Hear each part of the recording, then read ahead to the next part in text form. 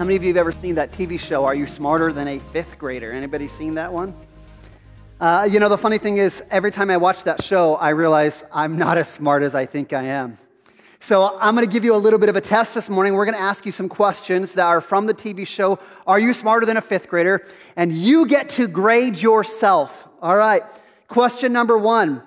How many bones are there in the human body? Anybody have a guess? 206 is the exact answer. Good job, 206. I didn't know that one. I got it wrong. Second question. How many days are there in a leap year? Somebody? I thought there was 356 or 365. I was a day off. So the answer is 366. That is correct if you said that. I'm not feeling very smart. You guys are getting them all right. Number 3, what does AM, PM stand for? Slurpees, anybody? No. AM, PM, anybody know? I actually got to find the answer. Anti-meridium and post-meridium. That's what it stands for. Anybody actually get that one right? I didn't. How about this one? What is the smallest perfect number? Anybody know? Smallest perfect number. The answer is 6. Now, here's the second question. Anybody know what a perfect number is? No, I still am a little bit uncertain of what a perfect number is. One more question that actually didn't make it on the screen. What do you call a dad trying to help his kids with their homework? Thankful for Google. Yep, there we go. Thankful for Google. Now, we might joke and we might say, we are maybe not smarter than a fifth grader. But I think in reality, sometimes we think we're smarter than God. I mean, we would never say that. We'd never say, well, I'm smarter than God, but our actions kind of show that we think we are. And how is that? Through our impatience. Our impatience. Patience is a virtue. Patience is something that we love to see in practice. In fact, Thomas Kempis said, all men commend patience, but very few practice it. That sounds about right. How does our impatience show that we think that we are smarter than God? Well, scripturally, there's this theological term called the sovereignty of God. And it's consistent in Scripture. The sovereignty of God says that God is in control of our world and our life. That nothing happens outside of His influence and authority. Which means God's got it. God's got it. And this is true. This is scriptural. This is what Scripture teaches. But what happens? What happens when God's plans don't line up with our plans? What happens when the circumstances that God has put in our life doesn't line up with the direction that we want to go? Or maybe maybe it's beyond plans. Maybe it's what happens when God's timing doesn't line up with the timing that you and I have for our life. This comes when we begin to have a lack of patience, when these things happen. So despite the fact that we know that God is sovereign, despite the fact that Scripture says that God is working things out for our good and His glory, when His plans don't line up with our plans, we get a little impatient. Now, our impatience typically works its way out in 3 different ways, one of 3 different ways. Some of us, we get into that fight mode, right? Where the circumstances aren't what we want them to be. The direction is not what we want. People are rough, and so we get into fight mode. I'll just take control of the situation. I'll make it happen. I'll fix the problem. I'll fix the person. How many of you are like that? You just get in fight mode. I'm going to run. I'm going to take care of it, my own strength. Other people, when they're dealing with impatience, they deal with fright. They deal with fright. This is where they get paralyzed. This is where they freeze. They panic. Maybe that anxiety begins to kick in. They got worry and fear that ties into that. And then it begins to steal our peace and our joy and our love because we have this fright. We become frozen. Third response is flight. This is where we're facing a difficult circumstance or a difficult person. And we're like, I'm done. I quit. I'm filing for divorce. I'm putting in my notice at work. I'm throwing my phone in the Yakima River. I'm done. I'm out of here. I'm not doing this any longer. Which of these responses do you typically deal with when you're dealing with impatience? The fight, the fright, or the flight? What I've learned in my life is that when we are impatient, when we lack patience, Oftentimes, we run ahead of God, and we miss out on the best that God would have for us. We miss out on what God is trying to actually do in our life.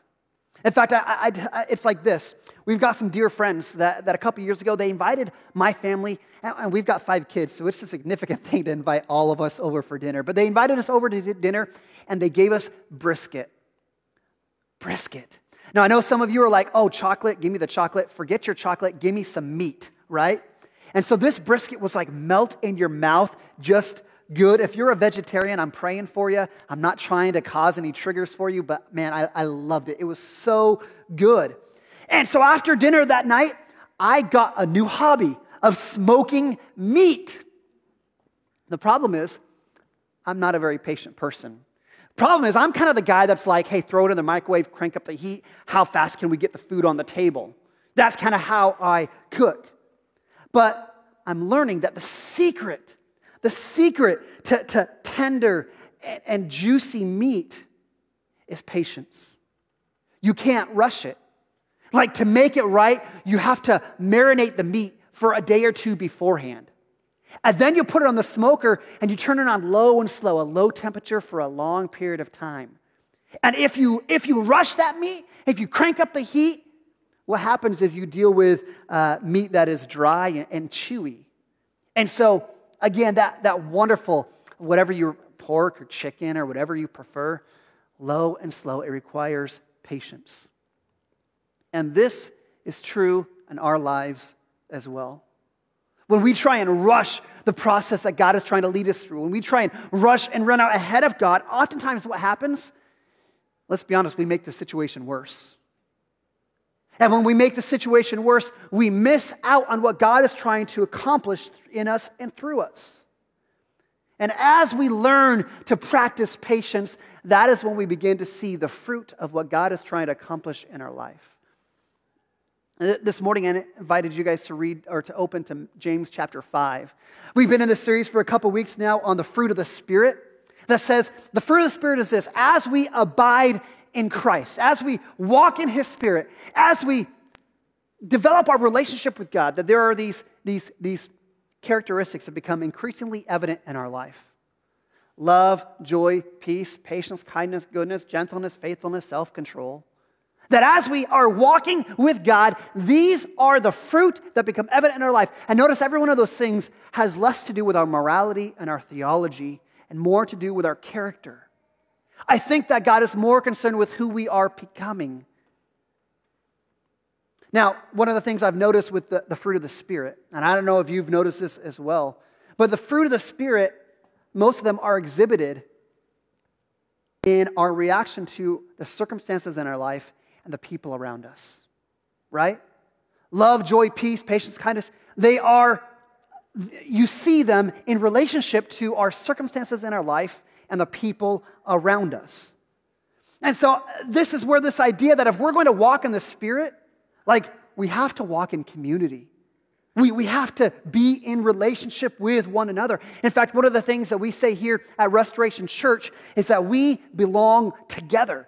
And that is true. If we're going to fulfill, and we're going to walk in the Spirit, we have to learn to walk with one another, to display these fruit to one another.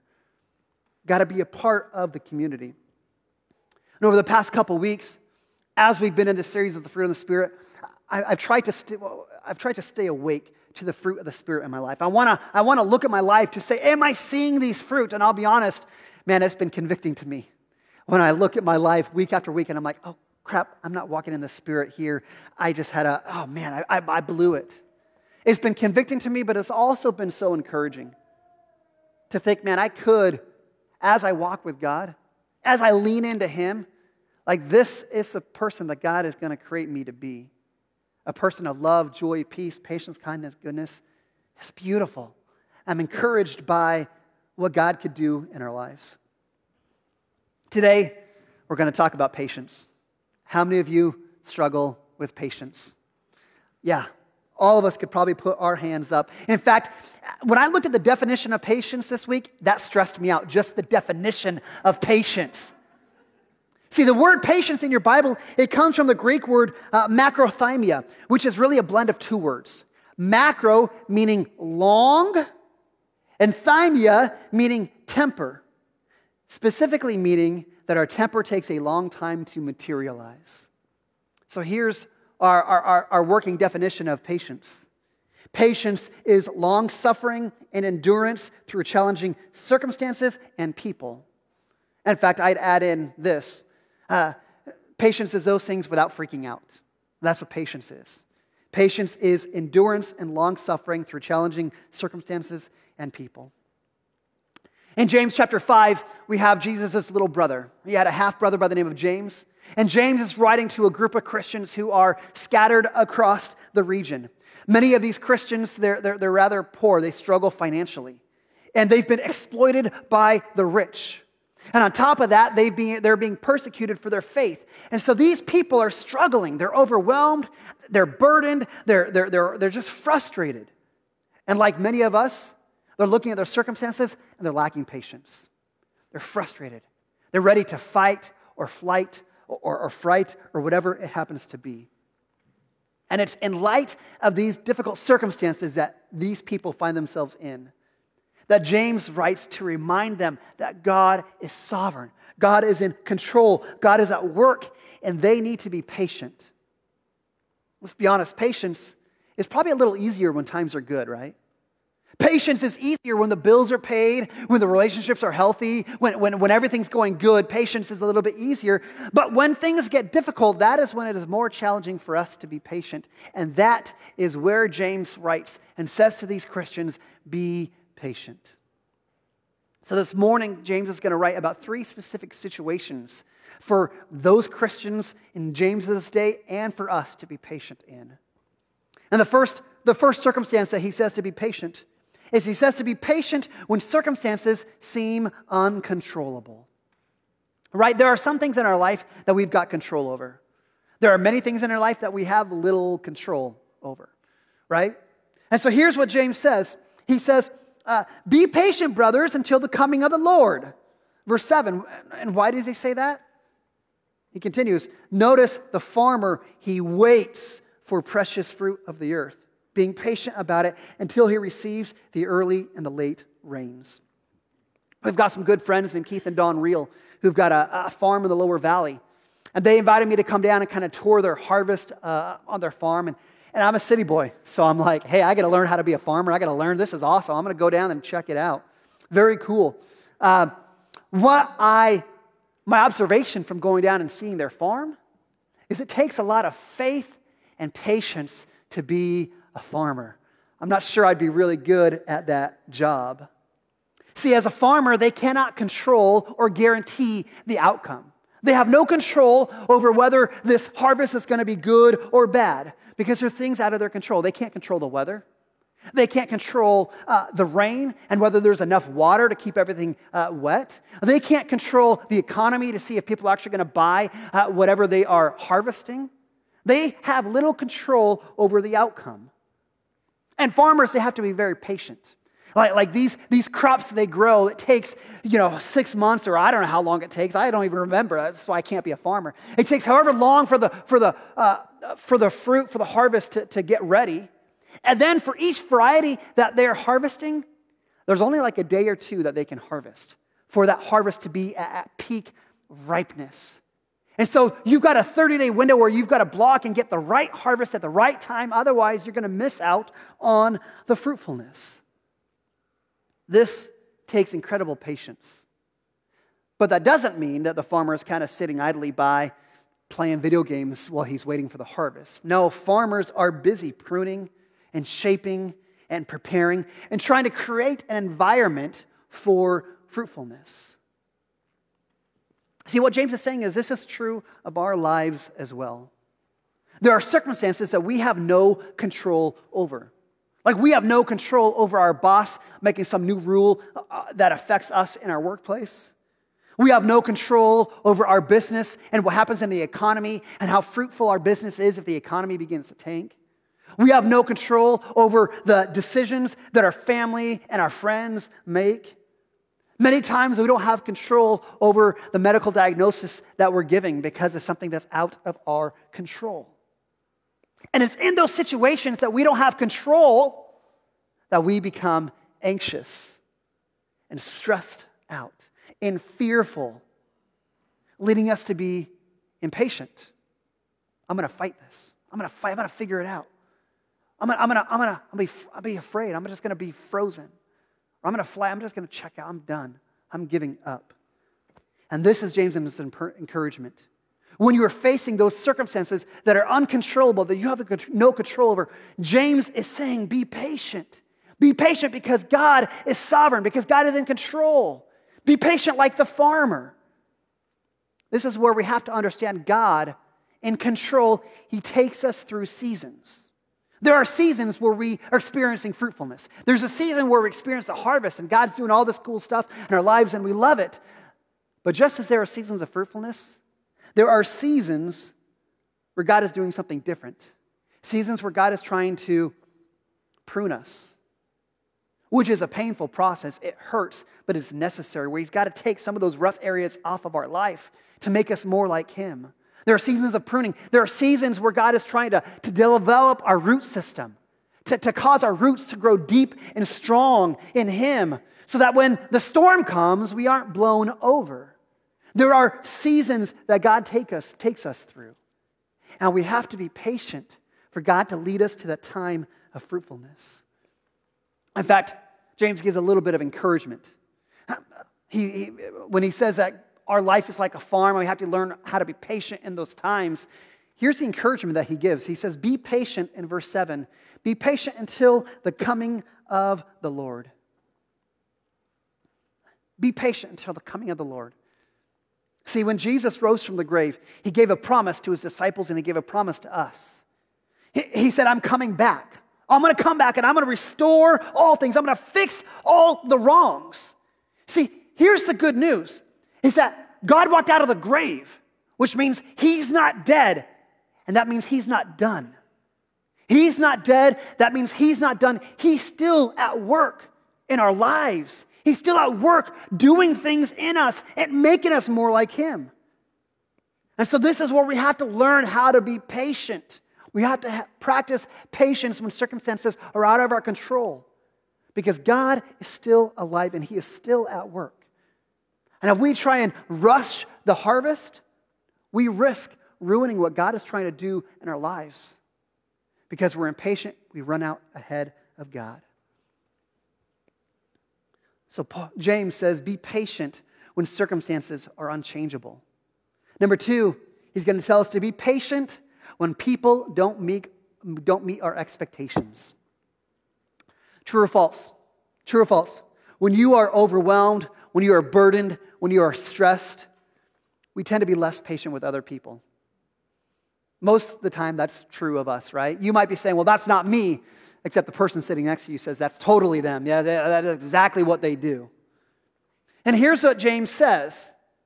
Verse 9, do not grumble against one another, brothers, so that you do not be judged. Behold, the judge is standing at the door. See, when we go through storms of life, when we face hardship and difficulty, man, we are so quick to point the finger at the people around us. We're so quick to complain. God, I'm going through this. God, I wish you gave me a better spouse who would understand me. God, I wish you gave me better friends who would be there for me. God, I wish you gave me a better pastor. God, I wish you did these things. We complain and we're like, God, look what this person did to me. God, this person, they didn't do this for me like I needed them to. God, this person won't let me go. They're just doing way too much. And we just complain about the people around us. See, what happens, oftentimes we get through that season where things are hard. And we make this circle around us. We make a circle of all of our relationships. And here you and I we're in the middle of that circle. And all those people around us, they're there to meet our needs, right? All those people around us are there to minister to us and to meet us when we need it. I mean, that's the way that we kind of view our relationships. But that's not the way that God has created things. In fact, there's a philosopher by the name of Eric Hoffer who's not a Christian. And I love what he said. He said, it's easier for us to love humanity than it is for us to love our neighbor. Ouch, isn't that true? I can claim, I love humanity, But then when the going gets hard, man, it's easy for us to turn on our neighbor, on our spouse, on our friend, on our church, beginning complaining about them. In fact, how many of you ever been in a car trip with kids, right? You've got this great destination in front of you. You're going to Disneyland or wherever it happens to be. And you're like, man, the kids are going to be so excited. But what do the kids do? I'm bored. I don't like the car. She looked at me. He picked his nose. That's what kids do, right? You ever thought that God must feel like a parent in the front of that car, right? I mean, God's taken us to a great place. He's like, I've got something great in front of you. But here we are in the back of the car. She did this to me. Well, he said that to me. Well, they didn't do this. I just imagine God being like, don't make me turn this car around. Oh, don't make me come back. Could you picture God doing that to us? James is warning us. Don't be like those kids in the back of the car. Don't sit there and complain about one another. He says, if you complain, he says, you will be judged. Makes me think of in Matthew chapter 7. Jesus implies and says, how you judge others will be the way that you are judged yourself. See, here's the thing. We're saying that God, you're going through some hard stuff, chances are God is at work in your life. You ever thought that maybe life is not this circle with you in the middle of it? And just as God is doing some things in your life, you ever thought maybe God is doing something in other people's lives as well? Maybe they're going through some stuff as well. Just as you are going through some stuff, maybe God is doing the same thing to others. See, again, this is where we come back to this idea. God's not dead. He is not done. He is still at work. He's still at work in your life. And guess what? He's probably still at work in the life of your spouse and your neighbor and your father-in-law and your boss and your child and the person who cut you off on the way to church today. You ever imagine maybe God is still at work in their life too?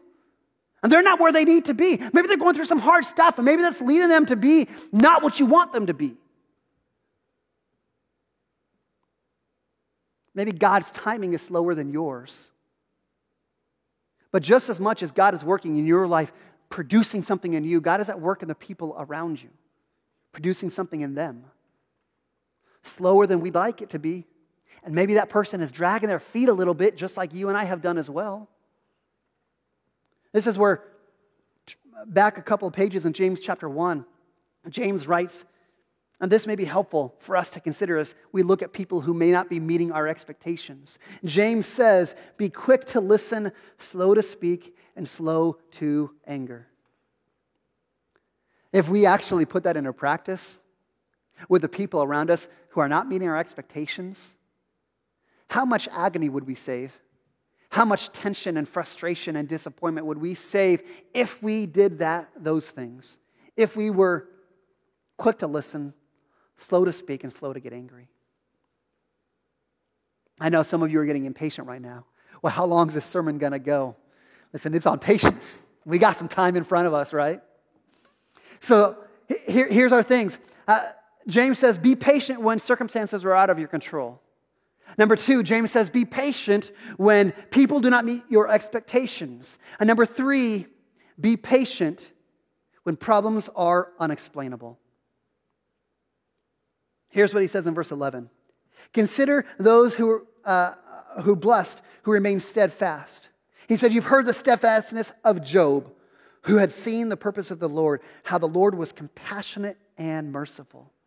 If you've never heard the story of Job, it's a great story. It's a great story. You can open your Old Testament, read it. It's going to take you a little bit of time. It's a long book. The story of Job is a great story. The story says that Satan comes up to God, and he's like, hey, you know your boy Job? Scripture calls Job holy and blameless. He says, you know your boy Job? The only reason that Job is faithful to you is because you've blessed him.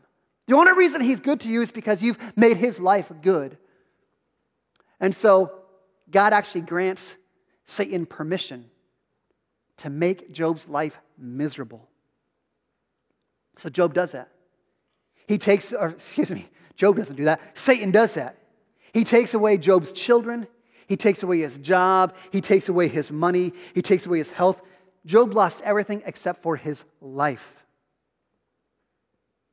And as you read the book of Job, and Job struggles with God. He struggles trying to understand, God, what's going on here? Why am I going through all this? He struggles with God, but he never denies God. He never turns his back on God.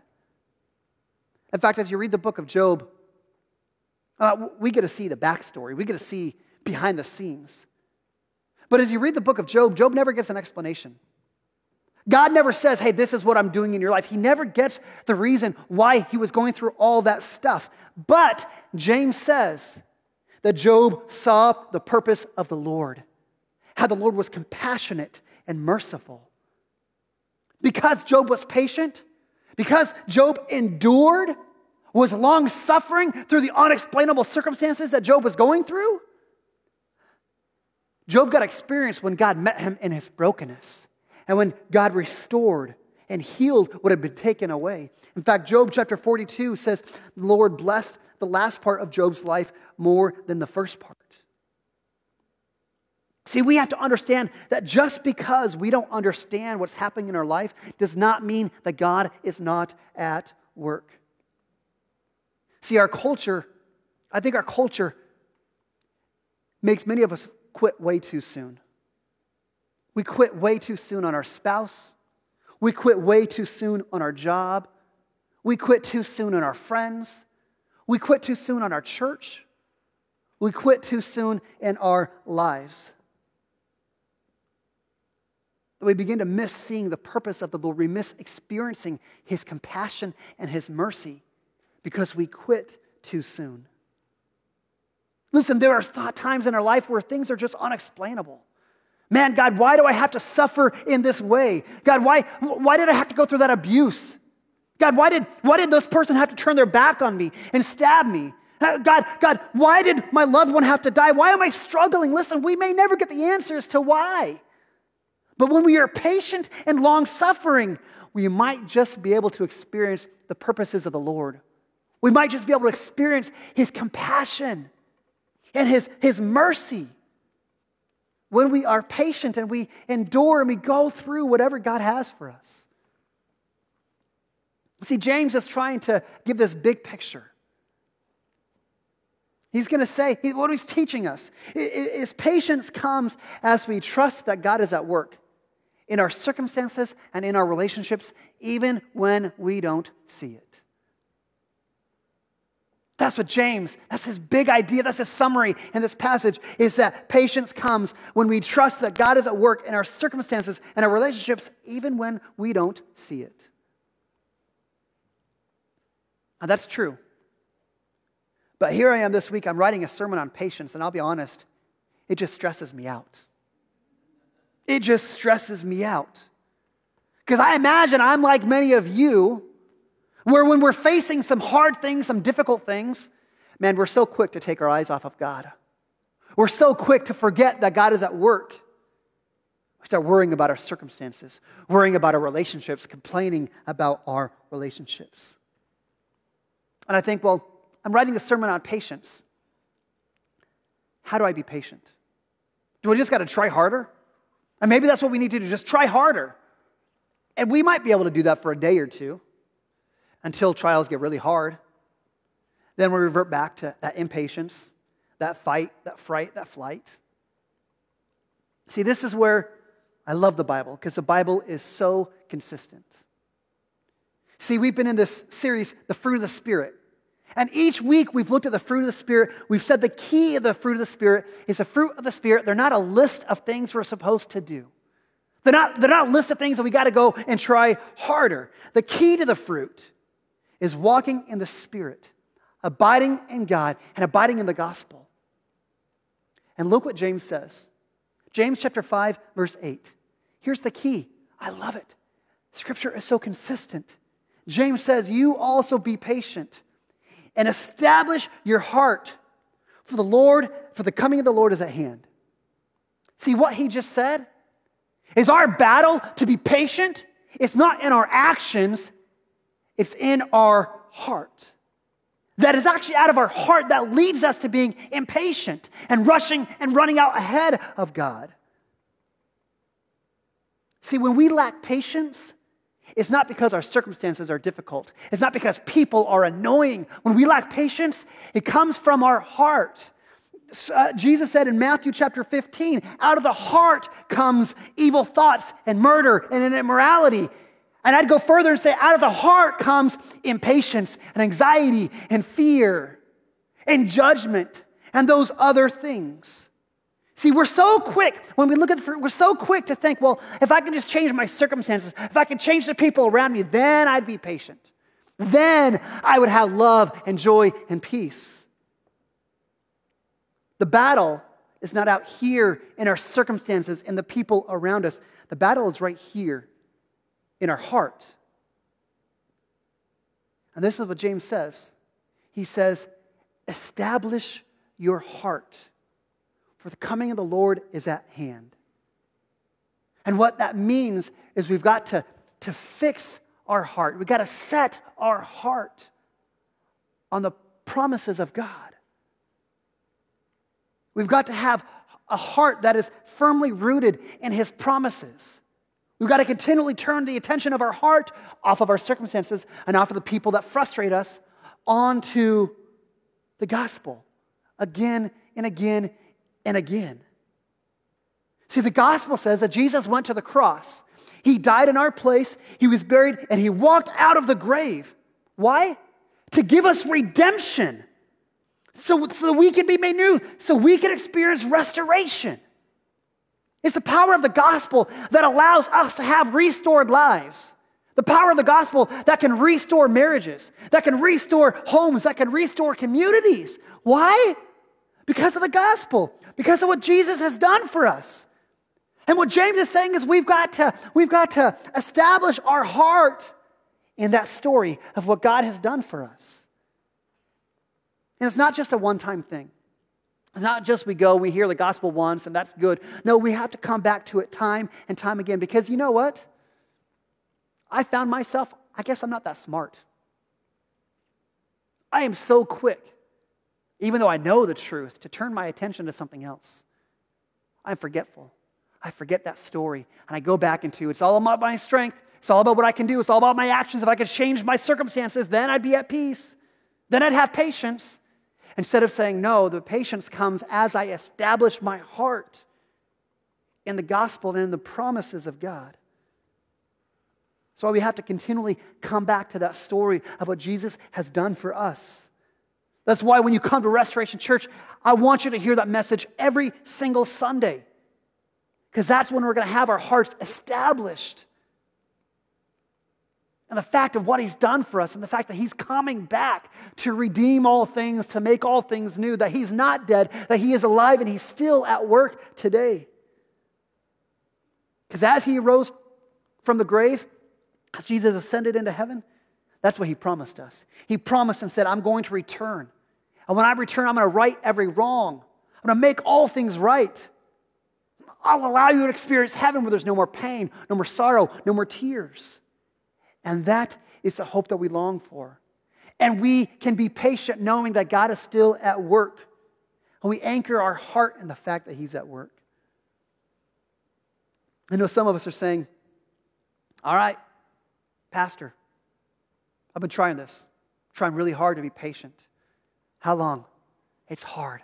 Isn't it hard? It's hard. My answer to how long is I'll give you the encouragement that a doctor gave a guy who got in a bad car accident and woke up in the hospital. The guy woke up in the hospital and said, Doctor, how long do I have to be here? The doctor's response, 1 day at a time. See, we have to figure out how to establish our heart for 1 day at a time. Let's establish our heart today. Let's be patient and trust that God is at work today.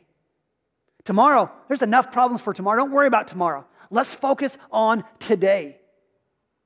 Because guess what happens when you establish your heart in the Lord today? When you are faithful to Him today, guess what? 1 day turns into 2. 2 days turns into a week turns into a month turns into years, and years turn into a lifetime of faithfulness of allowing our heart to be anchored in the gospel and in the promises of God. And that is when we become people who exhibit the fruit of the Spirit. Because every day, one day at a time, we anchor our hearts and establish our hearts in the Lord. In fact, I want to close this morning with just a story about the fruit of patience in our life. We've recommended the book here at Restoration Church called Fresh Wind, Fresh Fire. The story of Jim Cymbala, Brooklyn Tabernacle in New York. In that book, Jim tells a story about his daughter. His daughter, who was a teenager, she began to pull back from her parents. She began to rebel and be very reckless in her life. And as that situation grew worse, as she went further down that bad road, Jim, the pastor, did everything he could. He begged his daughter. He pleaded with her. He scolded her. He argued with her. He tried to control her. He did everything in his power to change her and found nothing worked. In fact, the harder he tried, the further she went away, further down that path of destruction. Till one day one of his friends called him, a close friend, said, "You know what, Jim? You cannot control her. You cannot be her savior. Jim, if you want restoration for your daughter, you've got to pray. You've got to be patient and trust that God is at work." And Jim said, "Well, does that just mean I sit back and do nothing?" He said, No, you pray and you be patient for the Lord and you love her well. Every opportunity, you love her well. But you've got to be patient and trust that God is at work. And Jim and his wife are like, "Well, we got no other options. We tried everything, nothing's worked. All right, we'll do this." A little while later on a Tuesday night, our church gathered for a Tuesday night prayer meeting. And one of the members of the church said, Hey Jim, I feel like we need to pray for your daughter specifically. And Jim's like, "Well, I don't want you to pray for her. I don't want to tell you all the stuff that's going on. I'd be embarrassed and ashamed if you knew everything that was going on with my daughter." The church member said, "No, I really feel like we need to pray for your daughter." Jim says, "Well, I got no other options, so let's pray." And they prayed that night for his daughter specifically. It was a day and a half later. Daughter shows up at the house. She lays in the fetal position on the kitchen floor. She says, "Daddy, I've sinned against you. I've sinned against Mom. I've sinned against God. I've sinned against myself. Dad, would you forgive me?" And Jim's hugging his little girl, hugging his daughter. And his daughter says, "Dad, who prayed for me on Tuesday? Is God on Tuesday or Dad on Tuesday? God woke me up in the middle of the night and He showed me that I was headed to this abyss with no bottom. He showed me this is where I was headed. And I was so scared, Daddy. But then it was like God wrapped His arms around me. And He held me tight. And He kept me from sliding into that abyss. And He told me, I still love you." See, I think about our church. I think about our families. I think about our community. I think about our future. We've got to find a way to establish our hearts and keep trusting that God is at work.